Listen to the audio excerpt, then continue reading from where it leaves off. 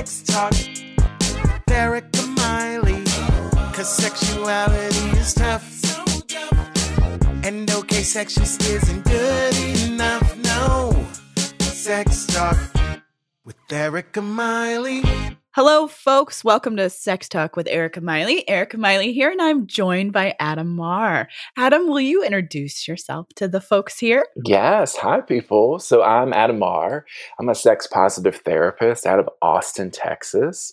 My specialties include folks in the LGBTQ plus community, because I'm in that community, and we definitely have a special way of working with our relationships and sexuality. Absolutely. I work with alternative sexuality a lot, so kinks and fetishes. And then folks who are more than monogamous, people who were like, monogamy is not necessarily for me, but I don't know how to navigate or negotiate this with other folks. Yes, I'm so glad you're here. There's more of us out here. There are a lot of us. There's so much work out here. There's so many folks that are looking for therapists that are like you and myself that do this kind of work. I can't tell you how many times someone comes in and I'm all like, oh, is that an SRI, a sexually related injury, right? Yeah. And they're like, oh, yeah. And I'm like, great. So you're not self-harming. Cool. Yeah, cool. Good to know. Thank you. I needed to know that. I appreciate it. Yeah. And to be able to say that and have that be talked about and see a client's like smile grow, that it's okay to come in and show up and be like, yes, I did have sex and it was kinky and all the things I wanted it to be, and not be tossed out of my office is really lovely for them. Or not have the therapist be afraid by being able to talk about that. And this is not to shame other therapists. I wanted Adam to come on because I want other therapists to know that this work is super rewarding, one, and two, that reducing shame around sex is an imperative that we have in our field. I'm telling you, Erica, so I'm going to keep it real. We're going to go deep real quick. I'm ready. I learned to come out and accept myself in therapy. So like sex therapy is super important, because if it was not here, I would not exist. Yes. My first exposure to what would even look like sex therapy was, I don't know if you ever saw that show, Talk Sex with Sue Johansson on the Oxygen Network. Like, she was my girl, like at like 14. And I was like, that is the coolest job I've ever seen.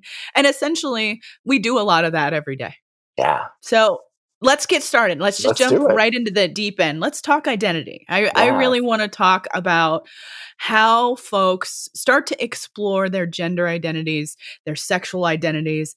How do we explain the difference between gender identity and sexual orientation? We're gonna just jump right in. So, Adam, what do you think? Where do you think people should start? This is like a talk I give a lot. So by the age of like 3 or 4, we already know what our expectations around gender are in our culture. Probably in the womb. People touch bellies and like they expect like blue or pink. And our sexuality doesn't really come around until a little bit later in life. So like us like realizing, and usually for most folks, it's like, oh, I want to hold that person's hand. I want them to really think I'm cool. And that usually doesn't come until a little bit further into childhood. So when we talk about like gender, there's a big difference between gender and sexuality. So gender, like you're born, and based off your perceived sex, so a doctor looks at you and says, oh, that person has a vulva or that person has a penis, and therefore they are male or female. And that is it. And, what's unfortunate about that, one, is that it doesn't take into account like intersex folks. So those folks are oftentimes like forced into a gender and sometimes have surgery that is not medically needed, which just creates a whole host of problems. And causes them sexual issues down the road. Yeah. So you're brought into this world. They say you're a boy or girl. They wrap you in a blue blanket or a pink blanket and send you on your way. And your culture tells you a lot about what it means to be male or female then. And if that all aligns for you, right? So let's say I was born and they labeled me male and they sent me off as a boy. If that aligned with how I feel like I am on the inside of who I am, then I would be considered cisgender. If I don't align with that, then there's this big umbrella term of transgender that like all these other genders can fall under. So, it's everything from gender fluid, meaning like, oh, I might have a lot of masculinity and femininity within me, and I kind of flow between them. It could be non-binary, so I don't even have a gender, right? My gender doesn't exist. It could be trans. Oftentimes, we talk a lot about trans. I think people have kind of a rough understanding of what it means to be trans. the big thing for people to know is that to be trans, you just have to identify with that gender. It doesn't mean you have to be on hormones or take surgery as an option. Like you get to determine where your own transition ends. This is all different than sexuality. So sexuality is who or what you're attracted to romantically or erotically. So that could be just one gender, right? So that could be like heterosexuality is like, I'm this one gender and I'm attracted to this other gender, and that's it. There could be being attracted to two genders. So that could be like bisexuality or pansexuality. Or you could be attracted to like all the genders. And when I talk about sexual orientation, I think it's important to think about things like relationship structure, right? How monogamous or more than monogamous you might be. How you might be attracted to certain activities. So you might not really care who is dominating you. You just want to be dominated. Yes. Indifferent to what that person looks like, but domination is fantastic. Yeah. People can be attracted to just gender representations themselves beyond the body that gender representation is in. So some people just like masculinity. They don't care if it's like a stone butch lesbian that's dominating them or like anyone else. Like they just want it to be masculine. So these worlds kind of overlap a little bit. They're really different worlds to be in. Absolutely. And I think this is like the primer. This is the 101, folks. If you need to rewind and listen again, we won't hold it against you. This is a lot of information to take in, especially if you've never been exposed to it before and you've only grown up in a culture that had one expectation of you. Yeah. And it's really wild because I think what happens for a lot of folks, I do a lot of relationship work, Erica. And so, in a healthy relationship, you have a lot of security and support. So being with my husband, he's been like, hey, you're great. You're smashing it. You're awesome. So I went to grad school, got my master's and all that. Well, when we look at relationships, oftentimes people haven't allowed themselves to explore their sexuality or their gender fully because out the gate, they've been told this is a very narrow pathway you have to be on. Yes, and it includes whoever you're supposed to be married to and 2.5 children, and that is the expectation, no other deviations from that. all the presets. Right? And oftentimes we start that life really young, too. Yeah. People get married. I mean, obviously people are getting married later and later now, but like I got married when I was 23. Yeah. So what ends up happening is you get that relationship, you get this new security with a partner. And from that security, you take healthy risks of exploring yourself. And then, it's like, oh, sugar snaps. I don't know if I can cuss on you. Yes, you can. Oh, shit. Yes. You're like, oh, shit. Maybe I'm more fluid in my sexuality than I thought. Maybe I'm more fluid in my gender than I thought. And that can then challenge the relationship that allowed that growth, that individual growth to happen. The relationship will have to expand to hold that individual growth. Or sometimes that other partner, I think both of you and I have probably experienced this, having worked with many relationships, sometimes that partner is not there yet either. Yeah. And they don't understand it, and it can cause that conflict. Sure. Or they don't understand their own arousal. Yeah. And they don't even know how to interact now with this person in front of them because when they got married or when their relationship started, they went in with a certain idea of what it was supposed to be. Yeah, especially if you had an identity that you really worked hard to claim, right? Like me coming out was a hard coming out girl. Oh, she meaning me, was in the God Squad for a long time. Yeah. And so to own my gayness was really wonderful. And I imagine if my husband one day said, hey, I feel like I'm more femme and I want to transition to being female, that would then make me have to deal with well, dang, I worked so hard to develop this gay identity. I went to hell and back and now I'm straight. What do we do now? Yeah. So it really can throw people into a lot of questioning. And a lot of, our work there is just to make a space for that stuff to be heard and help people process it and talk through it, what these things really mean for them. So that's really an important thing for people to understand, that that's our essential job. We're going to create a space and to hold these stories so that you can do it in a way that you want to and not the way that where you end up throwing items from your household at each other. Yeah. And I get a lot of people who are like, Adam, you just want everyone to be relationship anarchists, queer beings. And I'm like, probably like a sliver of me does want that. Right. But in reality, what I want is for people to be able to go into themselves and see what they truly want and what fits them best, and to own that and to feel like they can express that and be that. So I don't care if people are monogamous or vanilla or kinky or more than monogamous. I just care that they like go inside themselves and do right by themselves.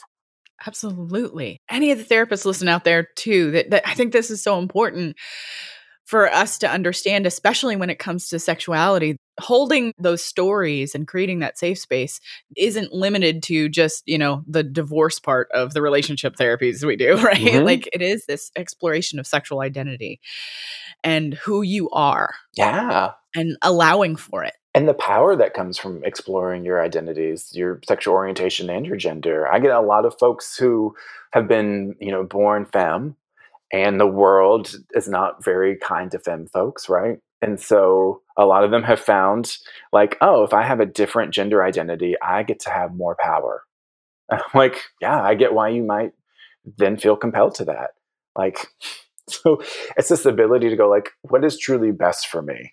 And what does this mean? What does this look like? How do I then manifest it? I think it's important for folks to understand too, that throughout your lifespan, the way that you will understand your body and your sexual arousal and all of those things will also change over time. Right? It's not set it and forget it. No. I mean, I love it. I love when couples come in and they've been together forever and they're like, well, when we first got together, you're like this. And I'm like, dude, that was 15 years ago. You think that old trick's still going to work? It is not. Right? So you get to update your sexual like constellations. Because I think of like our sexuality as a place where a lot of our exiled self goes. So let's say I'm in a job where all day I'm being told what to do. I don't get to make decisions. I kind of have to like follow all this bureaucracy. So there's a part of me that really might want to feel like I'm in control and be dominating my sexuality. And so I enjoy that for a while. But then I might get a new job where all of a sudden I get to have more control. So that could shift like my sexuality. That could make that a less appealing exploration because that needs now getting met in kind of the everyday living. So that's one way that these things can like shift and change for us as people. Absolutely. I don't think people understand how connected our daily activities are to how our identities are formed. Yeah. Oh my goodness. We could, we'll do a whole, college class on that here today. Yeah. But I think that you're mentioning something that's really, really important, that over time, the flexibility of how we are aroused changes. And that's super important. I'm sure you've probably read Dr. Justin Lee Miller's book, Tell Me What You Want. Yeah. Have you read that? One of the things when he talks about in his research is that this sexual flexibility, and it's something separate and different than not only orientation and gender. Yeah. And I think that that's a wonderful idea so that people can understand that, oh, you grow and change all the time. Your brain loves novelty. Yeah. It's going to change with it. And so I use like Gina Ogden's 4D wheel a lot with folks. So that breaks down sexuality into 4 pieces. So there's the physical, which we kind of know, the mental connection, the emotional connection, and what she would call spiritual, which I usually call just like connection itself. So that could be a connection to myself, my partner or partners, or bigger story, right? Sometimes I have sex that is so queer. I'm all like, oh, this is connecting me to other queer people before me. So it's the ability to go, oh, what might I turn myself on for in those quadrants? Where do I feel like most turned on? And maybe what am I craving to step into, right? If I'm looking to explore my sexuality, maybe I really want some like good emotional sex. I really want to like feel like this level of being desired or connected to or what have you. Or I might really want to be physical. I might want to be really primal. I might not even want to like have words. I just want the person to read my body in this moment. So it really takes knowing yourself and what you turn yourself on for in those realms, and when you might turn yourself on for those things. And then how do you communicate that to the world? That was just a perfect example of how like we can look at this in kind of it's much more of like a 3-dimensional model rather than this kind of flat linear line. Yeah. I absolutely love it. So if somebody's struggling to even explore any piece of this, their gender identity, what they're aroused to. What do you think is that good first step? If you were to tell the folks out there, like, where to begin? Day one. So I think the first thing is to realize that like sexual shame about your gender or sexuality is put into you as a form of managing you, controlling you by the outside world. So if you find that you have judgments come up within yourself, I encourage people just to practice curiosity, self-compassion, and understanding. So just being like, oh, I wonder whose voice this is. And looking at this was a survival skill, right? So I knew I was too fabulous long before I came out. And that my fabulousness would challenge, love, support my family, like being there for me. So to manage that conflict as a kid, I had to like shame and divorce my genderqueerness, my attraction to men, and put on what I thought was expected. So I had all these conditions of worth, right? So I had to then go out and perform. And what is really terrible about that is I could do all these things to perform and get accolades. I was really good at school. I was really good in church, but none of that shit really mattered because it wasn't for me. It was for the person I was pretending I was being. It is that mask, that performance. Yeah. I think that's an excellent way to characterize it. And I had all this unresolved shame over here on the side. So, what ends up happening for us as people, as we get more resources, we have money, friends, people outside of our family network, we then can look at some of the ways that we manage this conflict and decide what to do with it. So for me, I said, oh, that shame helped me survive as a child, but I don't need that shame now because I have an ability to take care of myself. Now, what I find, I'm from a conservative state, Texas. Austin is this like little liberal place, which is great. And we get a lot of folks who come in and are like, oh, I can finally be me. Right. And so they finally can like have sex with someone that they've wanted to have had sex with. They can finally express their gender in a way that feels more true to who they are. But then there's also the unresolved work that sometimes they don't know they have to do or want to do. And that can really come out sideways. Right. So I can't tell me people here, I want to talk about intersectionality for a bit. So I work with a lot of queer men of color who are like, oh, Adam, I can like get fucked in Austin, but ain't none of them going to take me home. None of them are going to take me back to West Texas because that will challenge that system too much. Like the system let that person be gay and white, but Lord have mercy if you bring home someone of color. So there's still this unresolved shame and like trying to connect and hold on to the family system. So I think of like that kind of family system as giving like the veneer of support. Like you can be you, just don't make us like sweat.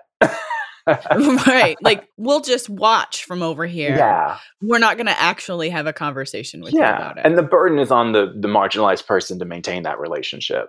So like I have an older brother, love him to death. He's great. He's very supportive. He came out to his first visit to Texas. And before he came out, I had to say, Josh, just so you know, like my husband and I, we're more than monogamous. So you might see us interact with people in really intimate ways.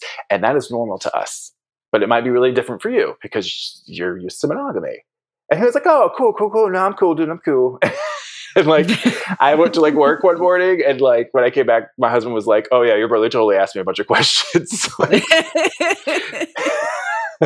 Like, how does that work? Yeah. How do I? Are you guys okay? Is everything all right?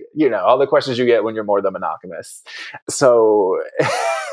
Or I'm sure the questions around the assumptions around that too. Yes. Like, does that mean, that just means like you want to have your cake and eat it too? I can't tell you how many of my poly folks hear that. Yeah. And I'm like, well, people, one, I'm a responsible hedonist. So I think people move from pain, unless pain's your pleasure, and then towards pleasure. So like, I'm not going to shame people for that.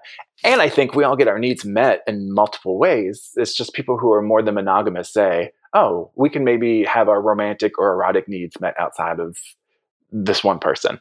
But, if you have a group of friends that you go hang out with, they're giving you emotional and mental support and connection beyond your partnership. So exactly. It's just not discussed.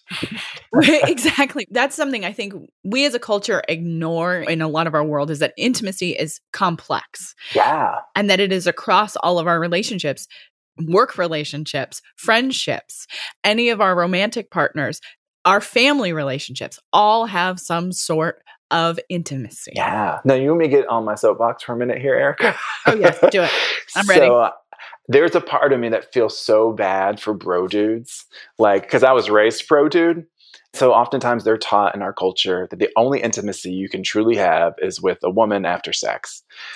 Oh my gosh, yes. Yeah. And that's where all of their emotional, the person who identifies as female has to hold all of that for them. Yeah. And then we like shame dudes for wanting to have sex. And I'm like, oh my God, these dudes are like intimacy starved. Of course they want to have sex because it's the only way they can maybe be vulnerable. They can like step out of like being these stoic statues and be human. Sorry. No apologies. I think that is one of the important pieces of understanding how sexual shame works on every part of us. Yeah. And how those expectations harm us. Yeah. And I think, unfortunately, that contributes to a lot of issues in our culture today with things like consent and like this whole idea of like being a fuckboy. I'm like, well, we don't necessarily make it okay for people to just to say what they want, right? You remember like Aziz had that date story that came out where he like, it was all this like essentially miscommunication. And I was just like, man, if y'all would like take some of these concepts from kink, like soft boundaries, hard boundaries, and been explicit about what you want, this evening would have been really different for everyone. Exactly. This could take us an entirely different direction, but I think it's important to mention. I think online like interactions have also increased this miscommunication issue because we didn't have the skills before, and now we don't have the body language to even judge what's happening in the conversation. Yeah. Or in taking like a group of people, if you're raised as like male in our culture, we don't necessarily teach you to be like community oriented. Right? It's like, oh, you taught this person to be super independent and you're wondering why they don't know how to cater to someone else's needs. It's pretty obvious. You taught them to be like focused on their own self and what they want and what they're about. You haven't taught them how to check in and how to be more communal. You put all that burden on femme folks. And yeah, it creates these really sticky situations. Absolutely. I'm so tickled that you have come to visit us today. I am just so tickled. So how do folks find you in the world? Oh my gosh. Like, what do you got going on? Tell me all the things. Yeah, so I do a lot of things. The easiest is to follow me on Instagram. It's Moontower. I'm a fan. Yeah. Moontower_counseling. I also have my website, Moontower Counseling, which gives you just some of the basics of who I am. The big thing I have going on is I have a lot of spring workshops happening. So I'll be at the National Sex Ed Conference, which is in Newark, New Jersey. That's, I guess, my impression of a New Jersey accent. So I'll be presenting there on April 5th. And then here in Austin, we have the Contemporary Relationships Conference, May 3rd and 4th.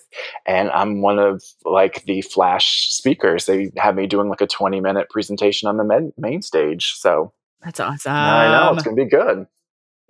I'm just going to give a shout out to your Instagram. Adam has an amazing Golden Girl shirt that I have been lusting after. So any of you out there, I encourage you to follow Adam anywhere and everywhere. So Austin is where that Contemporary Relationships Conference is going to be? Yeah, it's put on, like the founder is Jeff Lutz. He's a therapist who's been in Austin for a while. He has a podcast called Q Marriage Mentors, which my husband and I did and talked about opening our relationship. Yes. So, he's good people.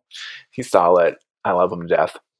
That's fantastic. I'm going to look that up because Austin's not all that far from us in Florida. That'd be a quick flight. Yes. So I think that would be a lot of fun, especially to see you speak. Woohoo! What's your website? Oh, moontowercounseling.com. Fantastic. Thank you again for coming. Yeah, thank you for having me. Awesome. Thank you, folks. Stick through to the end. Everything, all the information you heard here today will be in the show notes. We will see you next time. Thanks for listening, folks. Please rate and review on iTunes. That helps this podcast get found. If you leave a 5-star review, let me know about it on any social media, and I'll shout you out on the podcast. You can find my website at ericamiley.com. You can find me on Facebook, the Gram, and Twitter. See y'all next time.